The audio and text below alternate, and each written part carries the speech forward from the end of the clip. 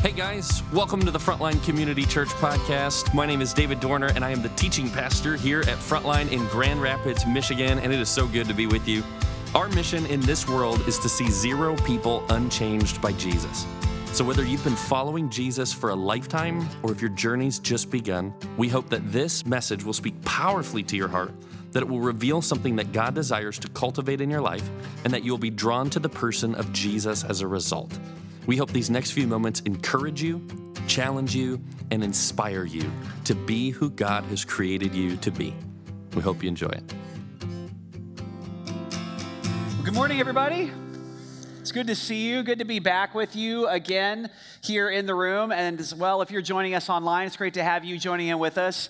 My family and I actually were watching online the last few weeks as I've been on a kind of some family vacation as well as a study break, a chance to kind of study and get ahead and what we're going to be talking about in sermons and teachings over the next year or so. And on the very last night of my vacation, my oldest son, Alan, got engaged, which is just a really awesome thing. Yeah, so we're really excited for Alan and Danielle and just the future that God has for them together. And they actually met here at a youth group event at Frontline. So students, I'm not saying that that's the reason you should go to Now Gen, but I mean, I'm just saying it couldn't hurt. You never know what could happen from that. And so I don't know if some of you parents are in that stage of life where you have either kids who are getting married or they are married or whatever. It just feels like a whole new chapter of our lives. It just feels like a whole new page is turned. And so anyway, it's been a very eventful few weeks for me, and I'm excited to be back with you as we are, like Blake just mentioned, we're working through Summer in the Psalms. We've been looking every week at a different psalm and just kind of looking at the hope that the Psalms offer us. So today we're going to be looking at Psalm 46. Psalm 46 is what we're looking at today. So if you want to find that on your Bible app or turn to there, we're going to look at that. Research in the field of bioacoustics has revealed something, that we are actually surrounded all the time by millions and millions of ultrasonic sounds. Songs all the time are all around us. Ultrasonic meaning we can't hear them with our human ears. And so this whole field known as bioacoustics, what they're doing is they're putting these super sensitive sound instruments, they look like this, in forests and out in various places in nature to actually record and pick up all these sounds. Now, it gets super nerdy, so I'm not going to take you too far down this path, but basically what we're discovering is that if something is alive, it's making noise. If something is living in our world, it is singing a song. There's a vibration of some kind that's coming off of it. What we've even discovered is that even earthworms make these faint little staccato sounds. Think about that the next time you're putting one on the end of a fish hook. It's screaming. You just can't hear it. But they make these little sounds. So everything in creation is actually making noise. It's singing. And when you look at Scripture, this lines up with what we see in the Bible. Jesus said, if people don't praise me, even the rocks will cry out and praise to me. Paul said in Romans, all of creation is groaning, waiting for the glory of God to be revealed. King David says in Psalm 19, the heavens declare the glory of God. So there's this idea that all of creation is worshiping God. All of creation is making noise and singing its praise to God. And so when we open our mouths, when we play instruments, like we just experienced as Carol Ann just led us, when we sing a song of praise or worship to God, what we're doing is we're just joining in. That's all we're doing. We're just joining in with the sound of praise that's already happening, that is taking place with all of creation all around us all the time. And that is what makes Psalm 46 so weird. It's weird. I'm here to tell you. It actually kind of doesn't make sense when you first encounter it. It's written by the sons of Korah, and it's one of the Psalms of praise. In other words, this is a psalm that was written in order to teach us how to praise God. How do we join our voice with the rest of creation? How do we make noise with everything else? It's supposed to teach us. How do we adequately praise God And here's what's so weird about it. It starts out, it begins to talk about God's greatness and his goodness and who he is to us, who he is to his people, and it just builds and it builds and it builds. It talks about his glory. It's like a train. It just keeps building momentum. And at the highest point of the psalm, the crescendo, the big moment of the psalm, we're commanded by God to be completely still and completely silent. To know who God is, but to not speak, to not make a sound, and to just be completely still. It's kind of anticlimactic. And so I want to look at this psalm together. I want to look at Psalm 46, and I'm just going to ask the questions, why is being still so hard for us? In an American westernized society, why is being still so hard for us to do, and why does God want it from us? Why is it something that he actually asks? The highest form of praise we could offer God is to be still and silent and know that he is God. If you get this, if you can understand this, it will transform your relationship with God. So let's dig in. This is Psalm 46 in its entirety. I just want to read it with you. It says this: God is our refuge and strength, an ever-present help in trouble. Therefore we will not fear, though the earth give way and the mountains fall into the heart of the sea. Though its waters roar and foam, and the mountains quake with their surging. There is a river whose streams make glad the city of God, the holy place where the Most High dwells. God is within her. She will not fall. God will help her at break of day. Nations are in uproar, kingdoms fall. He lifts his voice and the earth melts. The Lord Almighty is with us. The God of Jacob is our fortress. Come and see what the Lord has done, the desolations he has brought on the earth. He makes wars cease to the ends of the earth. He breaks the bow and shatters the spear. He burns the chariots with fire. He says, "Be still and know that I am God. I will be exalted among the nations. I will be exalted in the earth. The Lord Almighty is with us. The God of Jacob is our fortress." That's Psalm 46. It builds up and builds up and builds up to this beautiful moment of be still and know that I am God. So let's talk for a moment. Why does God want this from us? Why does God want stillness from us? If you notice in this psalm, it speaks to the moment that we're in. It speaks to a truth that is true all the time. It opens up. It says, God is our refuge and our strength. He's an ever-present help in time of trouble. That was true at the time when the sons of Korah wrote this. That's true today, and that will be true in the future. That's one of those things that's always true. But if you've been joining us throughout this series, A Summer in the Psalms, I hope that you're starting to pick up on the fact that as we've looked at many of these Psalms, what we've discovered is that the Psalms don't just point to the moment that they were written for, they point to something greater. So many of the Psalms point to something bigger and something greater, and that's the case with this Psalm. It's not just talking about the moment that it's written in. This Psalm is actually pointing toward this future hope that we have as believers because of Jesus Christ. It's pointing to the ultimate fulfillment of the gospel.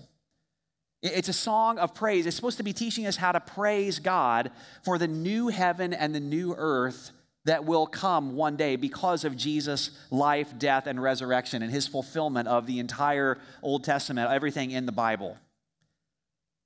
There's many things I could look at. I'm just going to give you a couple clues that are in the text that help us understand that. So it speaks of the future. A couple things. First of all, it talks about the city of God in verses 4 and 5. It says, there is a river that makes glad the city of God.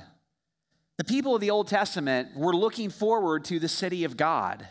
They understood that the city of God was going to be this new Jerusalem, this holy city. Ezekiel 47 and the Old Testament talks about that.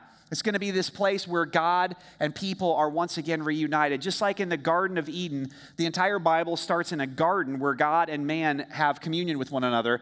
And the story of the Bible ends in Revelation 22 in a city where God and people are once again reunited. And so the city of God, Revelation 22 talks about it as the new Jerusalem coming down out of heaven like a bride for her bridegroom. It's this beautiful picture of restored relationship with God that we will have someday. The city of God. And it also talks about wars ceasing, verse 9. Well, there hasn't been a point in human history yet where there hasn't been some war somewhere that isn't going on.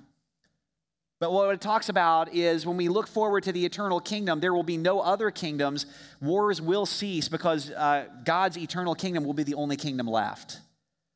So there will be no more fighting, no more division. And that's the picture. Isaiah 2 talks about that in the Old Testament, looking forward to the eternal kingdom of God. So this psalm is referencing what's going to come. It's referencing the future that we have as believers. Now, why is that important to understand about this psalm? Why do we care? It's a guy named Roger Nisbet. He's a secular writer, actually, not a Christian writer.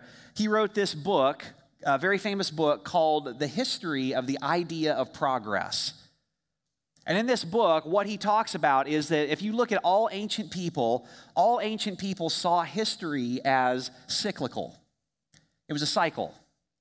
And in other words, what's happening right now has been before, and what's happening right now will happen again. So that's how ancient people understood time. It's how they understood history.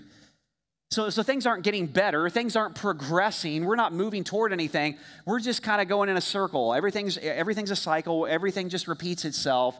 That's what's happening. And what Roger Nisbet says in his book, The History of the Idea of Progress, he says that this idea that modern people have that history is going somewhere, that we're progressing towards something, we're progressing towards some sort of culmination of history and time, that idea actually came from the Bible. It came from God's people and the Holy Scriptures of the Bible. That idea did not exist in human history before the Bible came along. It's a secular writer who noticed this and pointed this out. That was the turning point. So now all people in modern times, we look at history as it's like a timeline. There's a progression. We're going somewhere, but what's it all building to? Where are we heading? For some of us, there's dread about the future. There's fear. Man, things seem to be getting worse. Our planet is falling apart.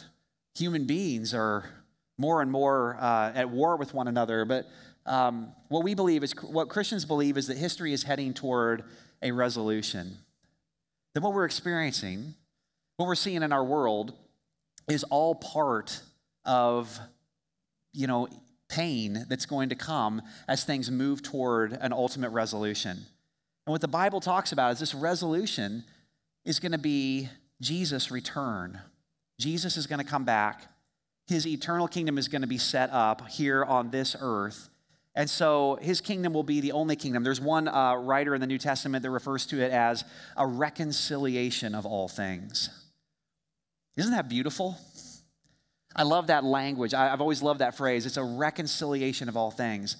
It's a new heaven and a new earth. It's wars ceasing. It's an end to all death, all pain, all mourning, all crying, all suffering, all war. And it's everything being made new. That's the future that we look forward to. And if you're a believer, if you have made Jesus the Lord of your life, if by faith you've entrusted your future to him, you and I, as believers, are going to get to see that. We're going to get to experience that. We're going to get to actually be a part of that moment that Psalm 46 is pointing toward and talking about. So what Psalm 46 actually insists is that in order to worship, I don't actually need a better explanation of today. What I need is a better hope for my tomorrow. In order to actually worship God, and that's what Psalm 46 is about. It's supposed to be teaching us how to worship. What I actually need is not a better explanation of what's happening today in my life or in my world today. What I actually need is a better hope for my tomorrow. You don't get it. In order to worship today, I don't need a better explanation of the cancer that's inside of me and the type it is and what the prognosis is. In order to worship, what I actually need is a better vision of where my eternal life is going to be forever. In order to worship, I don't need a better grasp of the political landscape of today and what might happen and what might not happen. What I actually need in order to worship is a better grasp of the heavenly landscape of tomorrow, of forever. And I have to point my life and I have to align my life in that direction. That's what worship is. Here's why I tell you that. Because it's actually only Christians that can do what Psalm 46 is asking us to do. It's only a Christian who can be still and know that he's God. If you do not have Jesus at the center of your life, if you don't have that hope for where your life is heading and where the future is heading, you can't be still. You can't be still and know that he's God. You can't do it. All you're left with is anxiety and fear and desperation, control. Anxiety isn't still. Fear doesn't have any knowing. It's just panic. Desperation doesn't point you in any direction. Controlling other people, controlling your circumstances, trying to control the outcomes of everything, that's not being still and knowing. Did you see what this psalm is? This psalm is actually an invitation into the peace that we can have only through the person of Jesus.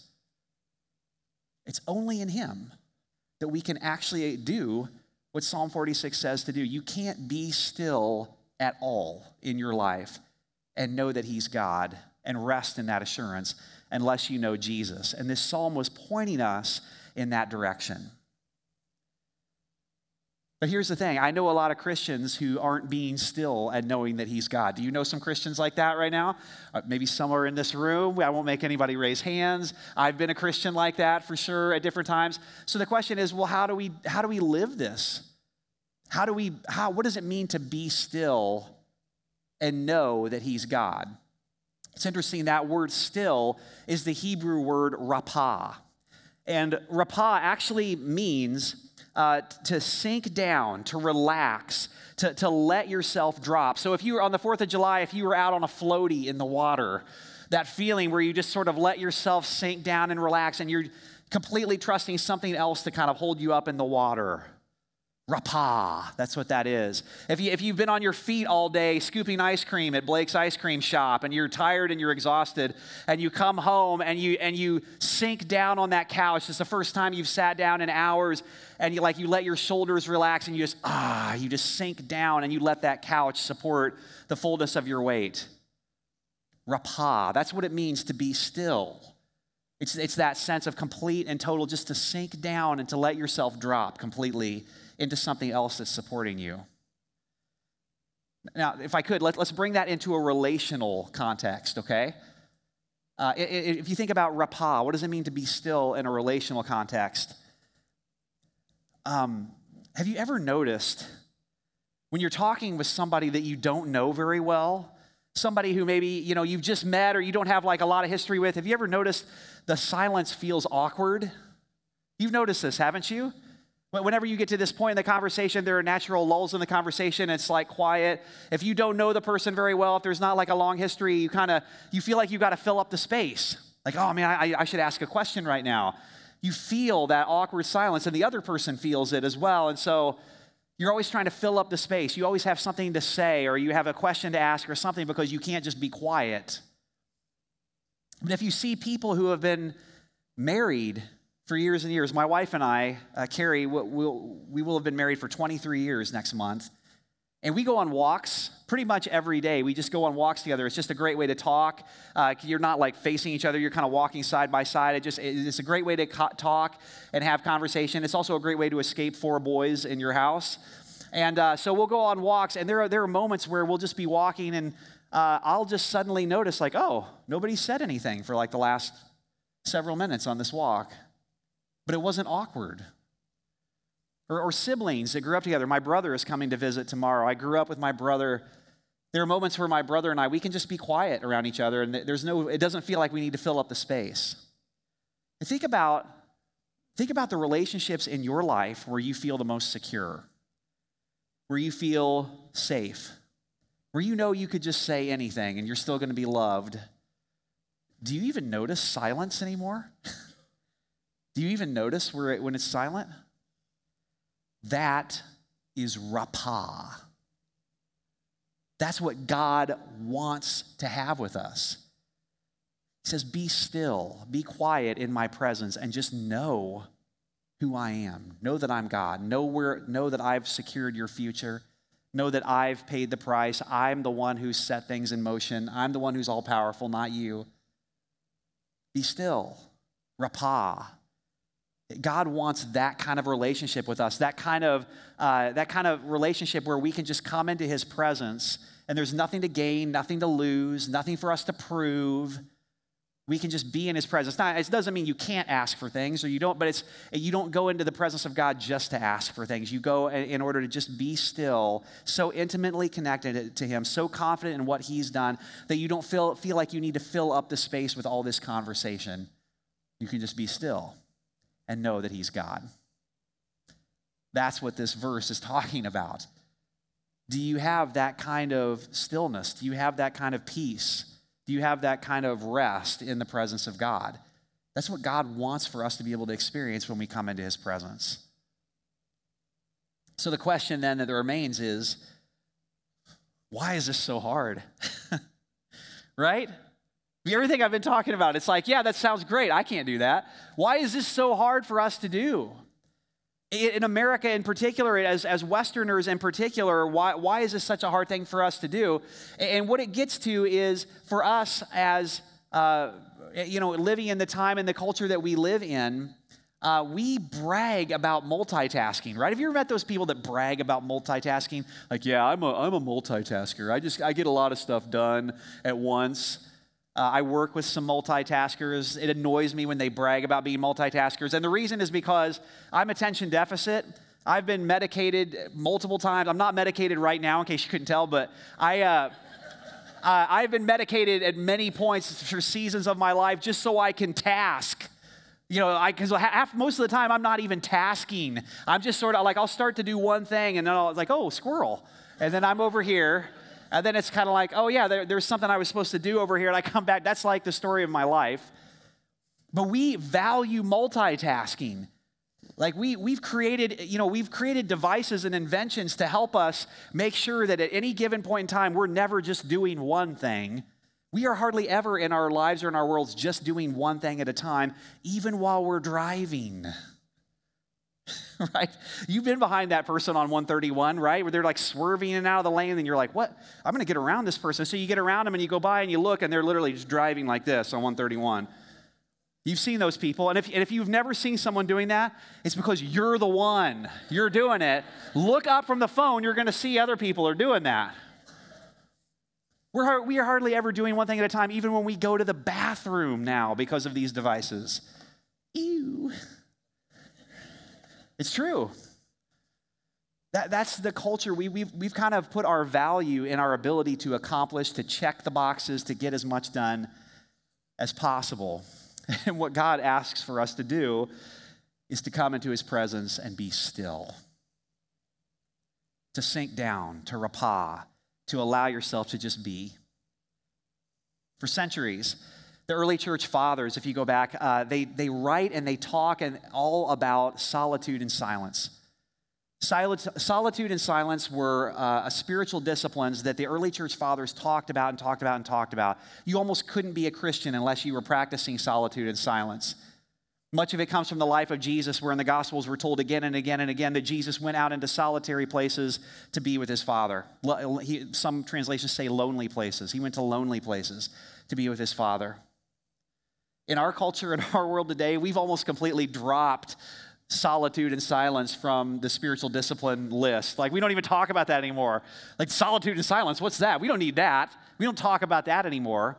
We talk about being connected all the time and being online all the time. But there's something that we gain only when we can kind of dive into the moments of solitude and silence. In 2016, I was blessed by our leadership team here at Frontline with a 3-month sabbatical. And so I had 3 months where I was kind of taking some time off to study, read, pray, spend time with my family, spend time with the Lord. And so I had a friend and a mentor who challenged me to go to a monastery during those 3 months and participate in a silent retreat. I've had some friends do that. I've wanted to do it for a number of years. And so in 2016, I was like, this is the perfect time. I'm on this sabbatical. And so what I did is I went to the Abbey of Gethsemane. It's a monastery in Kentucky. It's run by Trappist monks. Like they actually live there. This is their life. They devoted their entire lives to this. And you can go there. I connected with him, and you can go to the monastery. Go ahead. You can kind of show the actual monastery. This is where I stayed for a straight week and complete silence. And it's one of those kind of things, you get there, and the only time the monks talk to you, the brothers will talk to you when you first get there to kind of give you like an orientation of what you're going to experience for the week, and then they literally don't talk to you for the rest of the time. They have this basket when you walk in. They don't make you do it. Like they don't like take your phone from you, but they highly recommend put your phone in this basket. And so I put my phone in this basket, and then they took it, and they put it behind a door, and they shut the door. Here's what I thought was going to happen. I went in and committed to this silent retreat. And I went and I thought, you know what? The first 2 days are going to be amazing.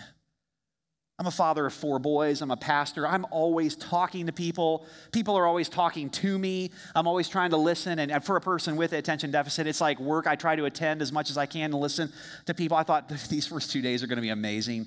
I can just shut up. I can be quiet. I can be at rest. It's going to be awesome. But then what I thought to myself is, as the days go on, as we get closer to the end of that week, of that silent retreat, that's what's going to be hard. I'm going to have a hard time staying silent for that long. I was totally wrong. The exact opposite is actually what happened. I got there, I put my phone in the basket, I went in, the first 2 days were absolute agony. It's like my internal RPMs were just firing. I was fidgety, I was nervous, I couldn't sit still. I didn't know what to do with myself. My mind was just racing. I got to the end of the second day and I almost quit. I literally almost ran. I wanted to like bust open that door, grab my phone out of the basket, and like run out of there screaming at the top of my lungs. It was all I could do to stay there. It was so miserable for 2 straight days. But then something happened the third day. It's like I just submerged into this place with my Father. I don't know how to describe it. It's weird. You won't know what it feels like unless you try something like this, but it's like I just went down into this place where I just had this overwhelming sense of peace. And the presence of God just came so near and so close.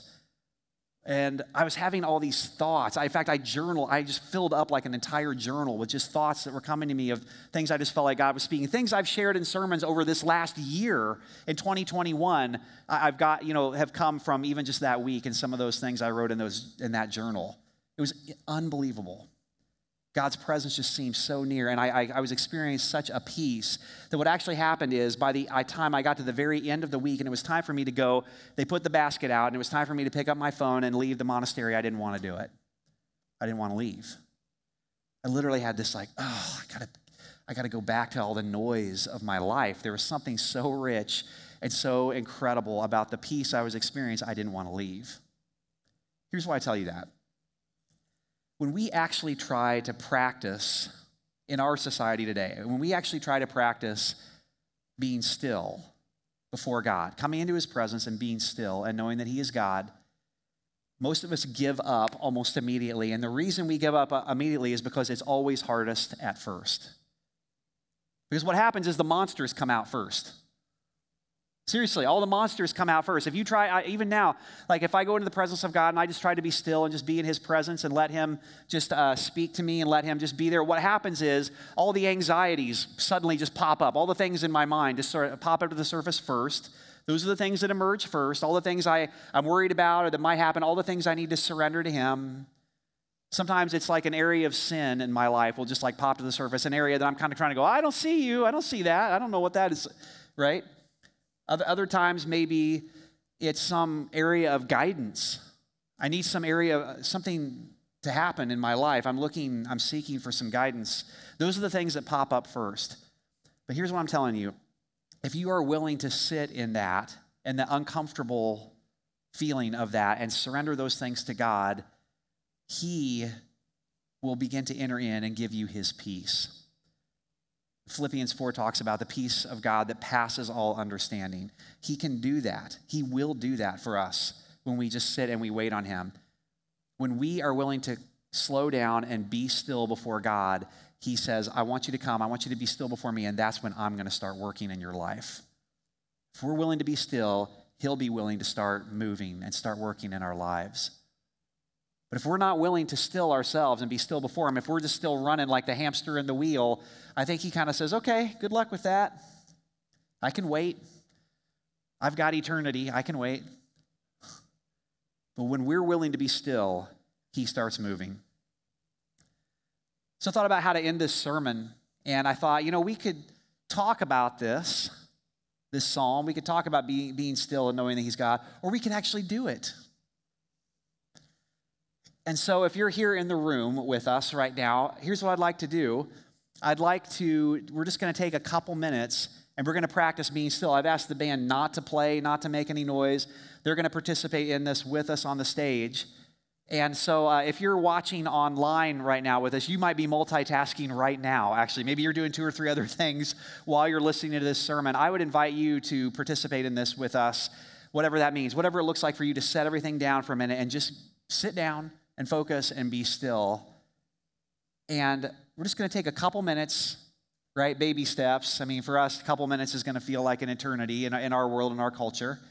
But there's just going to be a few scriptures that are going to pop up on the screen. All I want you to do is I just want you to be still, pay attention to what's going on inside of you. And then these scriptures, as they appear on the screen, meditate on them and just kind of ask, Lord, which one of these is for me today? Which one of these do I need to hear? Which one do I need to memorize? Which one do I need to take out of this place with me? And just be still before him and let him do whatever he wants to do. Let him say to you, this is a time for you to just connect with the Lord and let him say whatever he wants to say to you. So I'm not going to pray yet, but let's just enter in right now. Let's just begin to do this. Let's be still before him and let him speak.